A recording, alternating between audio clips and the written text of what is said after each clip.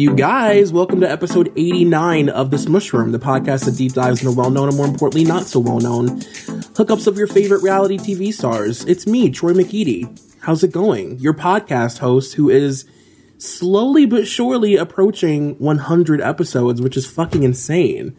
Like, how did that happen? How was it so long ago that I was shocked that we got to 50?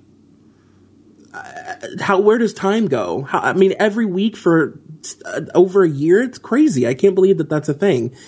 But I'm very excited about today's episode. I know I say that I've literally said that 89 times, but like, I truly am very excited about today's episode. I had this revelation the other day. I was playing Vigia games and I was sitting on the couch and I was just sort of like in the back of my mind thinking of couples to talk about. Because, you know, my biggest fear, and I guess it's impossible that this will happen because couples just recycle themselves and there's always somebody to talk about. But like, my fear sometimes is like, what if I just like talk about everybody interesting and then at a certain point I'm only left with people who are just boring as shit. And then what do I do for the next several years? Just talk about like mundane, boring relationships? I can't do that. And I was going over people in my head and going back and forth and thinking. And I thought to myself, you dumb bitch, you stupid bitch, you've done it again. Made a fatal error. How dare you? I literally wanted to go in my bathroom and look in the mirror and dramatically throw a glass of water at my reflection. That dumb bitch in the mirror that I saw. How in God's name did I allow myself to not record all this time? We've spent over a year together. We're at episode 89. We're approaching 100. And not once have I talked on this podcast about Gwyneth fucking Paltrow. How dare I? How dare I? Are you kidding me? Who the fuck do I think I am? I'll tell you who I think I am. I'm a dumb bitch. That's what it is. I am disgusted with myself. I have no excuse. I'm embarrassed and I hope to grow from this experience. I mean, I don't really know what else to say. I'm in shock. I have not done an episode on Gwyneth Paltrow, truly a pioneer in celebrity relationships when it comes to weird celebrity baby names, the whole consciously uncoupling. And I just have so many thoughts on Gwyneth Paltrow. Like, Gwyneth is in that sector of it girl that I fear, that I feel terrible for, where like, it's like everything she says and does, in my opinion, you don't have to agree with me, and I know a lot of you won't, but I think a lot of the things that you guys judge Gwyneth Paltrow on is just completely fucking unwarranted. Like, I think that you guys need to have a moment with yourself in the mirror if you really want to know the truth. I think we all need to lock ourselves in the bathroom, dim the lights if you have that option, and look in the mirror and ask yourself, what am I projecting onto Gwyneth Paltrow? What has she done to me? So, you know what I mean? It's like, she likes a $4,000 pair of flip-flops. Good for her. Who cares? Why does everybody have to be relatable? In some aspects, Gwyneth Paltrow is not relatable, and to me, that's fine. In the same ways that Ina Garten is not relatable, and that's fine. Do you know what I mean?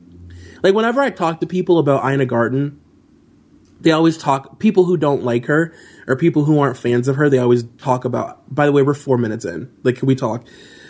Haven't taken a breath. But people who don't like Ina, who don't like the Barefoot Foot Contessa, always say that she's like pretentious and that she's unrelatable and blah, blah, blah. And it's like, you can have your like Ree Drummonds. You can all have your pioneer gals. Sure. I prefer to watch Ina pop the collar of her denim, her denim button up and cut rosemary from her maze garden. Sure. And is it pretentious? By some people's standards, sure. But she's unapologetic about her life. And that's how I view Gwyneth Paltrow. I just think Gwyneth is unapologetic about her life and the things that she likes. And she likes expensive things, and she likes to eat organically, and she likes yoga, and she's unapologetically herself. And I just don't think that there's any problem with that. Not everybody needs to be fucking Jennifer Lawrence.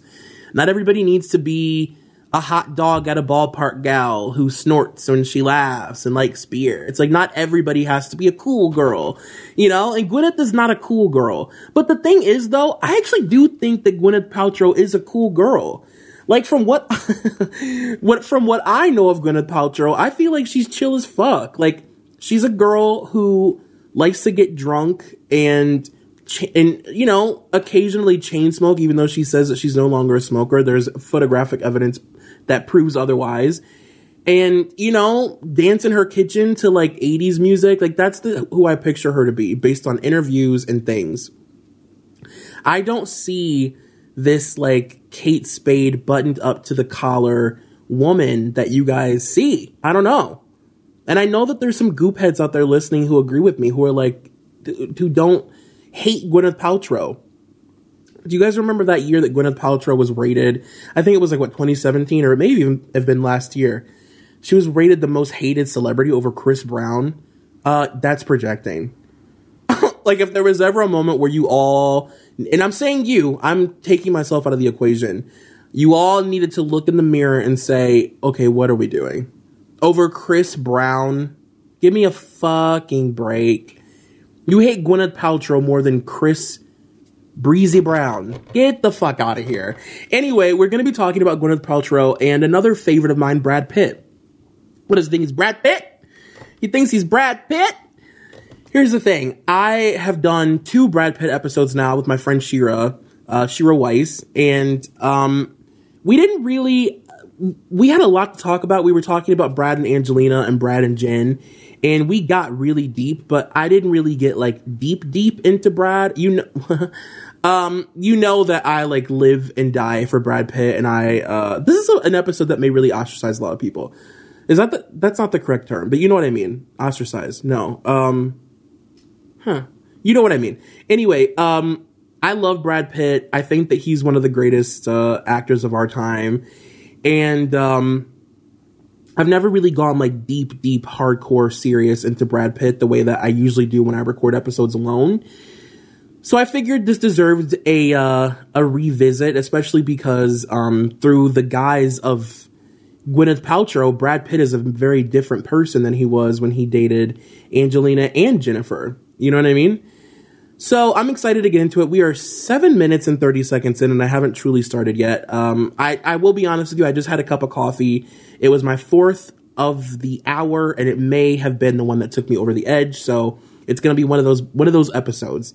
Just grip my hand and come along with me on this journey. So Brad Pitt and Gwyneth Paltrow started dating in December of 1994. They got engaged in December of 96, and they ended their engagement in May of 97. Brad and Gwyneth started dating after starring in a film together. You may have heard of it, called Seven. And, you know, Brad really became Gwen's... I wrote my notes as Gwen because her and I became first name gals. We became nickname gals by the time I was done doing my notes. So she's Gwen to me right now. But he became her first really high profile, big, giant celebrity Hollywood. Like, can you guys, I don't know, hold this bottle of soda and walk down whatever boulevard so that you can be photographed? Couple? Do you know what I mean? This is a really big deal. You know, given who Brad Pitt and Gwyneth Paltrow are and the impact that their relationships have had on pop culture, it's massive that this was kind of a groundbreaking relationship for both of them. Gwyneth was 22 years old when she met Brad, who at the time was 29, and she blames being young and vapid and shallow as, you know, the reasons that the relationship didn't work. Brad also wanted to settle down and have children, which is something that kind of followed him throughout his life until he met Angelina. And there's also, I mean, look, there are tons of rumors as to why they broke up. The thing that I found really odd about this relationship is that even though it's one that people have all these feelings about and people revisit all the time and kind of make fun of in a lot of weird ways, and, you know, it's a relationship that garners a lot of feelings for people. The reasons they broke up have never really been, I think it was like as recent as 2017 that Gwyneth finally kind of opened up about why it didn't work. But it's been very kind of hush-hush for however many years, and we're going to get into it. There's many theories, but one of them is that Gwyneth cheated, and we'll talk about it. I don't know. I'll text her, you know what I mean? But I don't know. I don't want to condemn Goop that early. So yeah, we can go ahead and get started with Gwyneth, who was raised in LA. She was actually raised in LA, partially in Santa Monica and in New York. And as we all know, she's the daughter of Blythe Danner, the electrifying chanteuse / actress. Her father was the producer and director Bruce Paltrow, who died in 2002. Bruce actually passed away on Gwyneth's 30th birthday trip to Italy. And when Gwyneth started dating Chris Martin in 2003, he wrote the song Fix You about wanting to heal her from the loss of her dad. And she also has one brother, Jake Paltrow, who works in the film industry as well. Gwyneth's half cousin is Catherine Moning, who you may also know as Shane from The L Word, who you also may know as the girl that like literally made every woman listening to this have lesbian feelings for 10 years, thanks to HBO. She's also related to Rebecca Paltrow Newman, who was married to Adam Newman, the Israeli billionaire who funded WeWork. And the list just goes on and on as far as her family tree. Her godfather is Steven Spielberg. I mean, she was born for greatness, truly. While living in Santa Monica, she attended Crossroads School, which is a wee bit iconic. If you feel like doing some digging yourself on the interwebs, it's interesting. In 2004, there was a book written about this school called it's called Hollywood Interrupted. And it focused on just like the insane amount of sex and drugs and partying that were taking place at that school. A school designed for celebrity children. Jonah Hill went there. Zooey Deschanel, Kate Hudson, Maya Rudolph, Gary Coleman. The list just goes on and on. And I actually read a Refinery 29 article about this school, and it just honestly sounds insane. Like, you had people like Meg Ryan in the carpool lane, like dropping off Capri Suns for the kids, and you had Denzel Washington as the assistant basketball coach. Dustin Hoffman would randomly pop in to do like guest lectures for film classes for these kids. I mean, it was absolutely ridiculous. And her family then moved to New York, where she was enrolled in Spence, the private girls' school. And it was a lot of the same thing. You'd Kerry Washington went to the school, Jade Jagger, Emmy Rossum, little Edie. Can we talk? During her days as a socialite, can you imagine walking through the halls and knowing that little Edie's spirit fills them? Insane. One can only hope that one would get Oda made and have little Edie like enter your body and force you into like a flag dance down your school's hallway.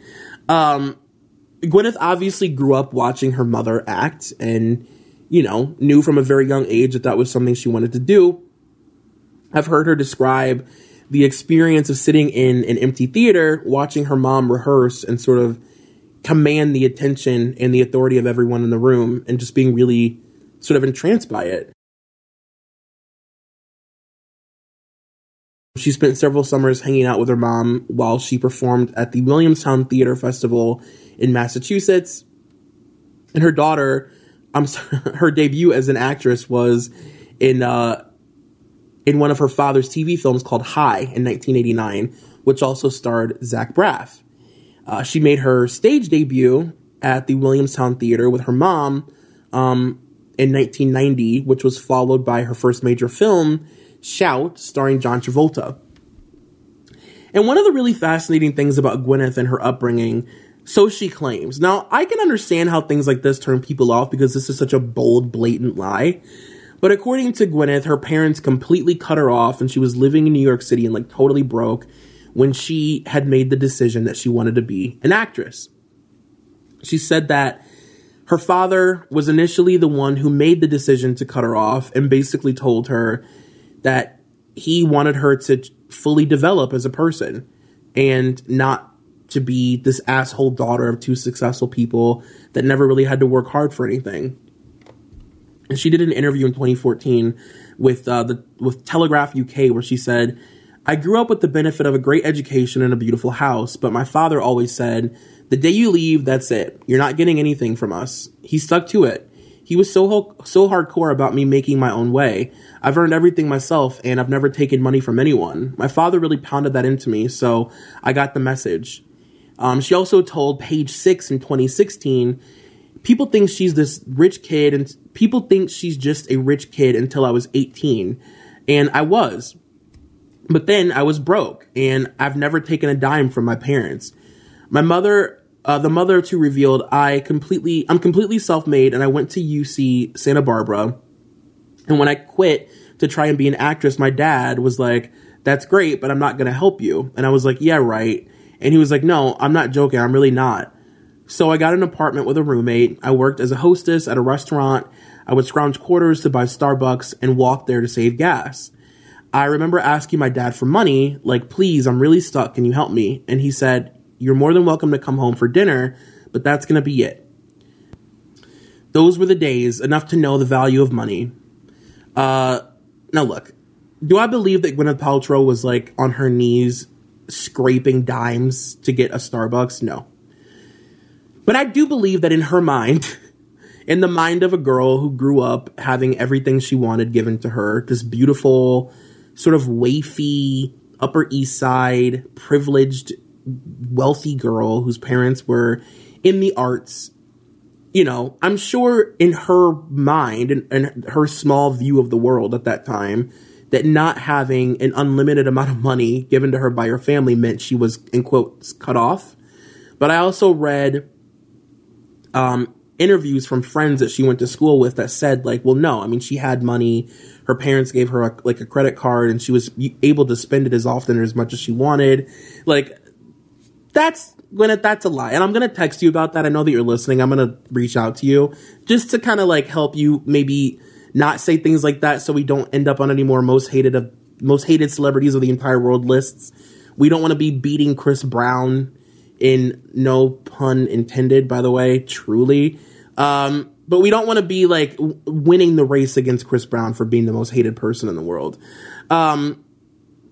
She was also cast by Steven Spielberg in the film Hook as Wendy Darling and Flesh and Bone, where she played James Caan's much younger girlfriend.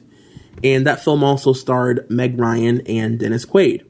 Now, the really interesting thing about Gwyneth Paltrow during this time, the time that she met Brad, was that she was kind of, I'm not going to say that she was a nobody, but Gwyneth Paltrow was not the name that she became. You know what I mean?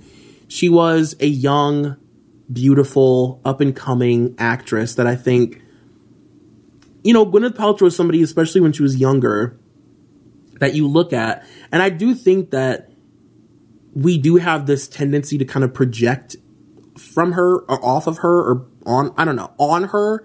We project what we see because she kind of gives off this aura of this, like I said, this like wafy Upper East Side, you know, chain smoking, like hanger who can wear anything, who's never had to work a day in her life, like all of those things, which also I feel like directors would just naturally do the same thing. And I feel like that's what happened to her, was she got cast in all these roles like Emma, which we'll talk about, and, you know, Shakespeare in Love. And she was being cast a lot as exactly what I just described, like an Upper East Side wealthy woman, a bitchy woman with a cell phone in 1995, which was chic, or like, you know, in some period piece where she's also like a pale, wafy, wealthy girl. We do have to talk about Brad Pitt for a minute, though. As I said before, we've talked about Brad on this podcast, but not during this time. And I've never really gone like deep in my thoughts and feelings about Brad Pitt. Brad was born in Shawnee, Oklahoma. He grew up in Springfield, Missouri. And his dad, William Pitt, was the owner of a trucking company. His mom, Jane Etta, was a school counselor. Brad has two siblings, Julie Neal and Douglas Mitchell. And he had a very typical sort of middle American upbringing. He was very heavily involved in high school. He was in musicals. He was on the debate team. He was in the forensics club. Your boy was a nerd. And he was raised in an environment that really valued education. His parents wanted him to, get a degree and get a blue-collar job.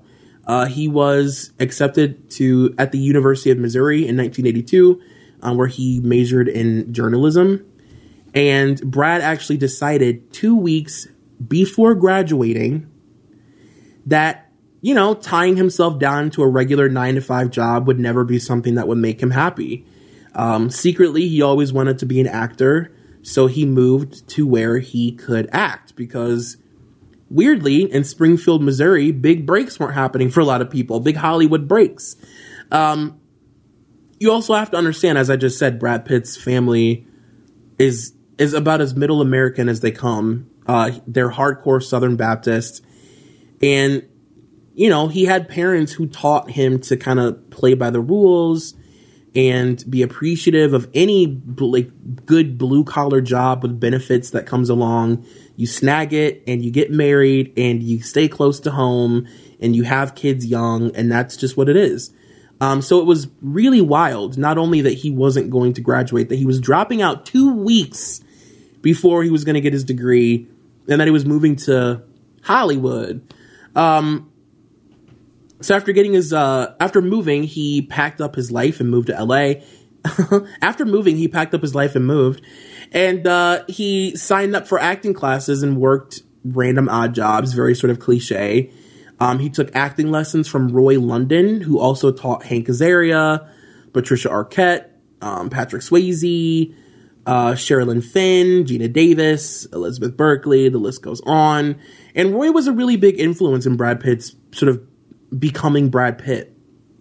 He said in an interview with Backstage, when I first moved to LA, I discovered Roy London. I didn't know anything about the arts or the profession.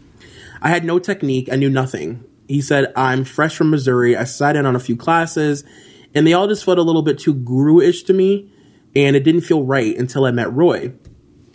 And he said, he made his acting debut in 1987 in a film called No Way Out. He was uncredited, and he also starred in No Man's Land and Less Than Zero, which he was also uncredited for. Of course, as I always say, very cliche of every successful actor, Brad made a bunch of television appearances on shows that you would totally expect a young, attractive, aspiring actor in the 80s to be on. He was in Growing Pains, of course, 21 Jump Street, Another World. He made guest appearances on Head of the Class. A personal favorite, he was in a few episodes. I think he was just in one episode of Freddy's Nightmares. You guys know that I live for horror. And Freddy's Nightmares was this short-lived Twilight Zone style television show where every week they would do a bunch of short little dream sequences. These little story. It was like Tales from the Crypt, but Freddy Krueger. It was amazing. And Brad Pitt was in an episode. And I just have to say, one of my all-time favorite young Brad Pitt moments came from a little NBC TV movie called Too Young to Die. If you've heard of it, message me, DM me, comment below, swipe up, click here.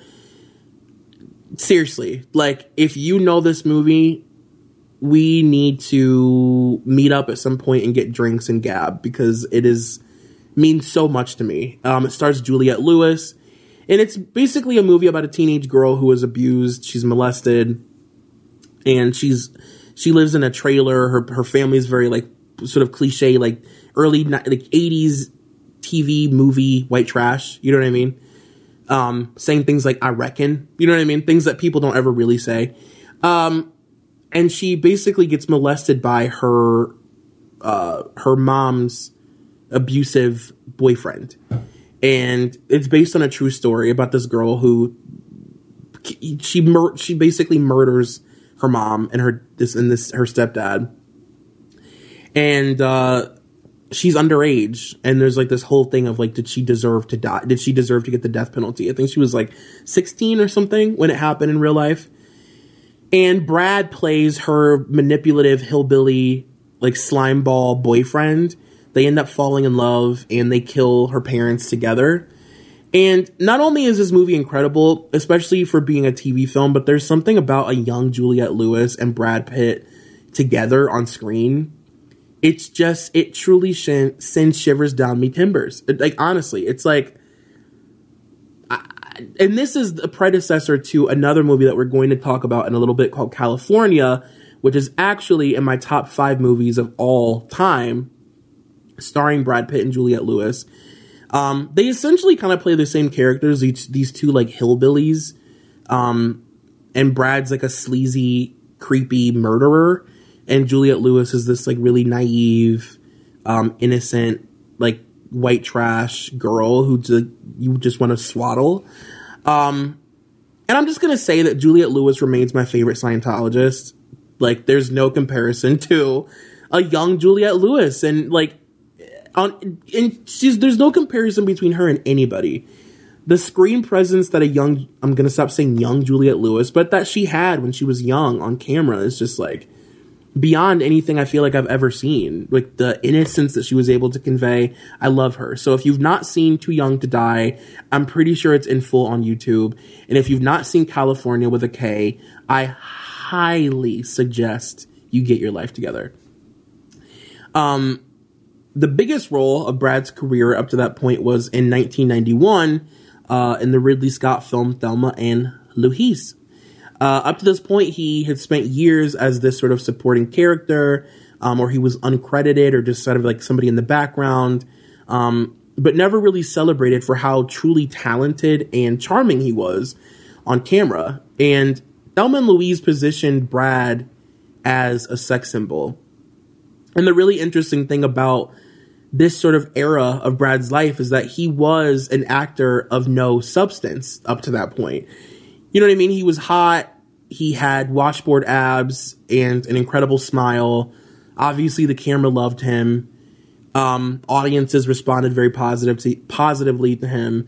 But that was about it. We didn't know anything about him yet, and we hadn't really been given the opportunity to see him not only as a leading man, but like as somebody who could like really, really just like fucking act their ass off.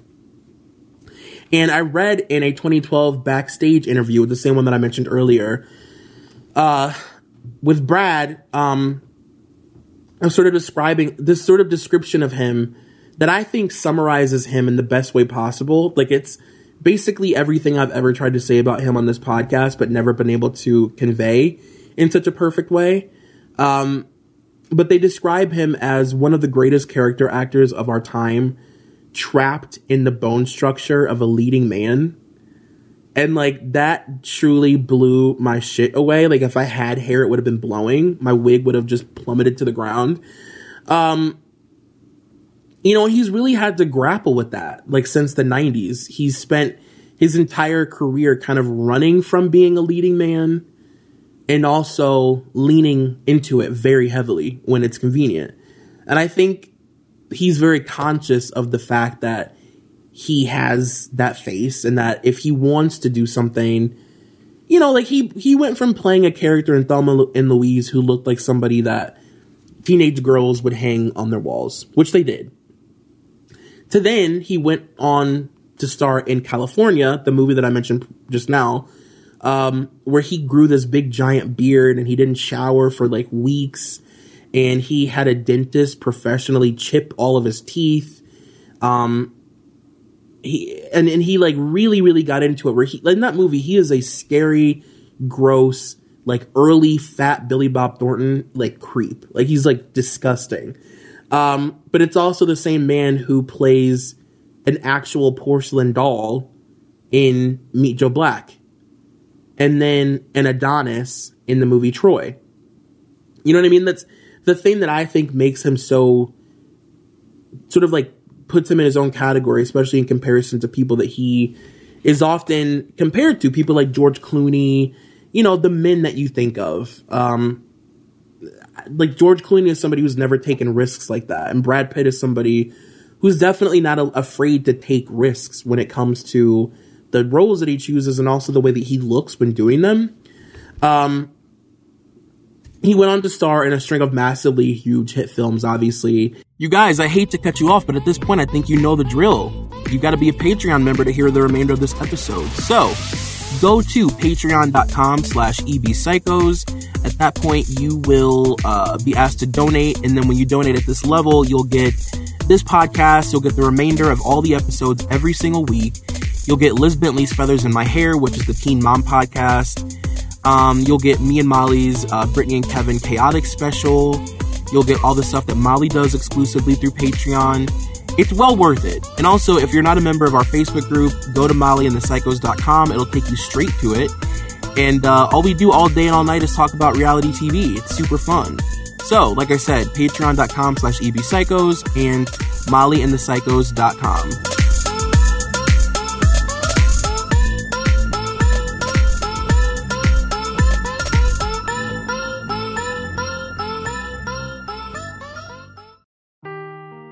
Seeking the truth never gets old. Introducing June's Journey, the free-to-play mobile game that will immerse you in a thrilling murder mystery. Join June Parker as she uncovers hidden objects and clues to solve her sister's death in a beautifully illustrated world set in the Roaring '20s. With new chapters added every week, the excitement never ends. Download June's Journey now on your Android or iOS device or play on PC through Facebook Games.